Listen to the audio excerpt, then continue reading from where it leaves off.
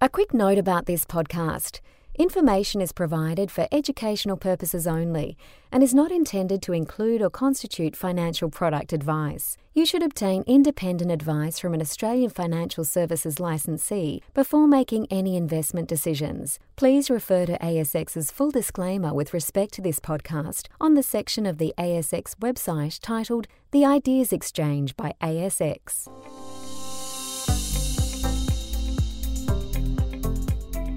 Welcome to the May edition of ASX's Market Activity Podcast. My name is Graham O'Brien. Joining me again is Jacinta Schlosser, our resident investment products expert at ASX. Welcome, Jacinta. Thank you, Graham. Well, we experienced a better month for the market in April with more up days than down days. What was the overall market performance like? Well, as you say, we had more up days than down days, but it was only just. We had 9 positive days versus 8 negative days for the Australian market in April. The month started strong, whilst we all enjoyed a well-deserved Easter break, with 6 out of the first 8 trading sessions finishing in the green. But late in the month, the market gave back some of its gains. Overall, the market in April was up 1.8%, opening at 7,178 points, finishing up 131 points at 7,309 points. Thank you, Graham. Now, we discussed interest rates last month, and with yesterday's news from the Reserve Bank of a return to interest rate hikes, what did it mean for the market, and was the increase expected? You're right. We discussed interest rates, didn't we? And the market's expectation that the next move for rates was actually going to be down. That's what we said last month. Well, a month is a long time for the markets. We're recording a little later this month. We're actually doing this on Wednesday, the 3rd of May. And yesterday, the Reserve Bank of Australia decided to increase rates. They increased them by 25 basis points to 3.85%. The market was not expecting this increase. The Reserve Bank announces rates at 2:30 p.m. The S&P ASX 200 index immediately fell 55 points, or 0.75% off the back of this news. Unfortunately, getting us off to a slow start for May. But anyway, back to the April numbers. In March, 9 out of 11 sectors finished up. A-REITs, our worst performing sector last month, was our best performing sector this month, up 5%. Telecommunications up 3.6%. Healthcare up 3.6%. Financials up 3.3%.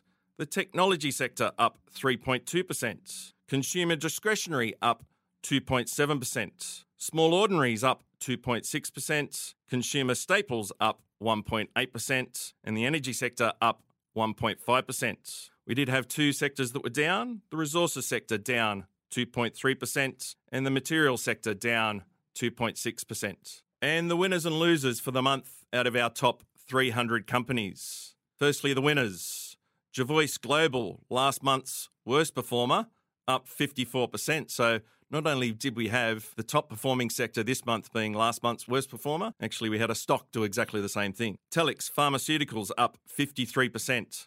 PointsBet up 51%. Megaport up 34%, and Blackmores also up 34%, thanks to Kirin's $1.8 billion takeover bid.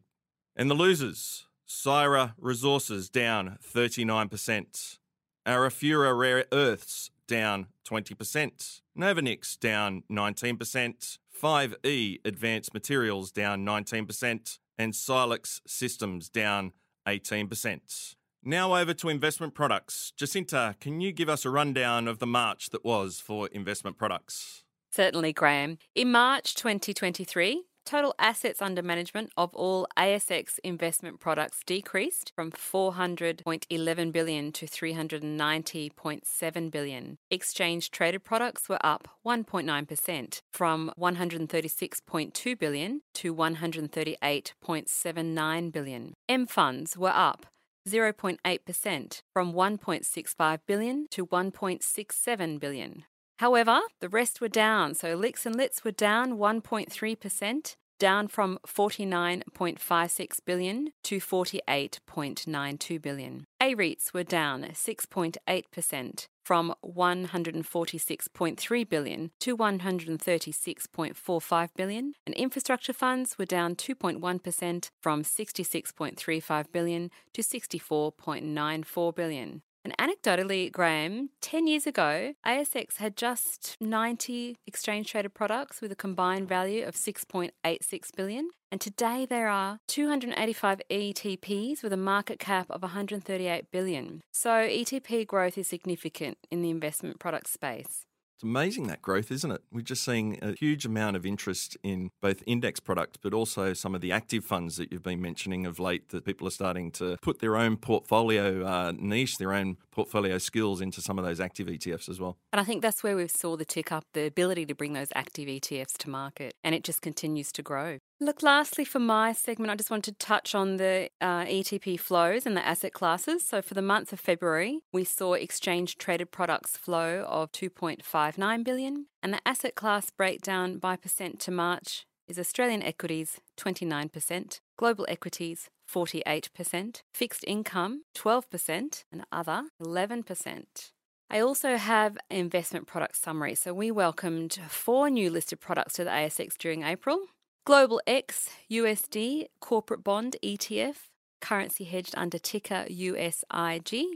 So bonds are back. Global X also listed the Australian X Financials and Resources ETF under ticker OZXX. Aorus International Fund Class B Unhedged Managed Fund under ticker BOAR. And Aorus International Fund Class D Hedged Managed Fund under ticker DAOR. That's great to hear some new ETFs coming to market, and amazingly we're going global with the options market as well.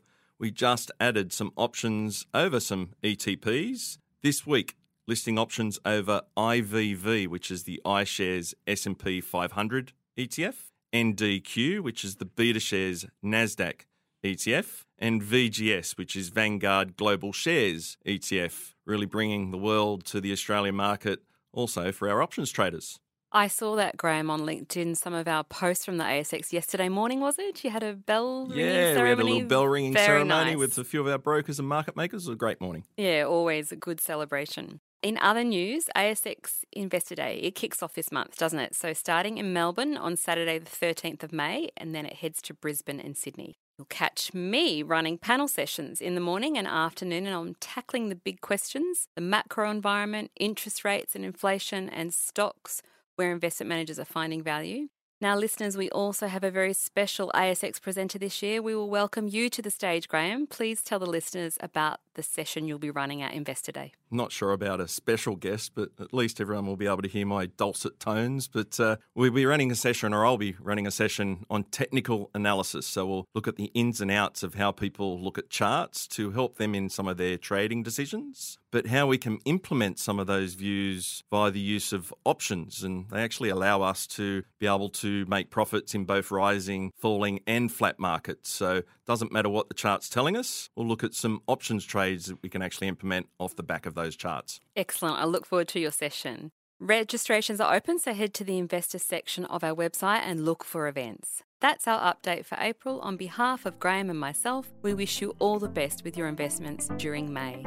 Visit the ASX website, asx.com.au, and register for the next Investor Day, our premier education event, providing timely market insights and ideas from a range of industry experts.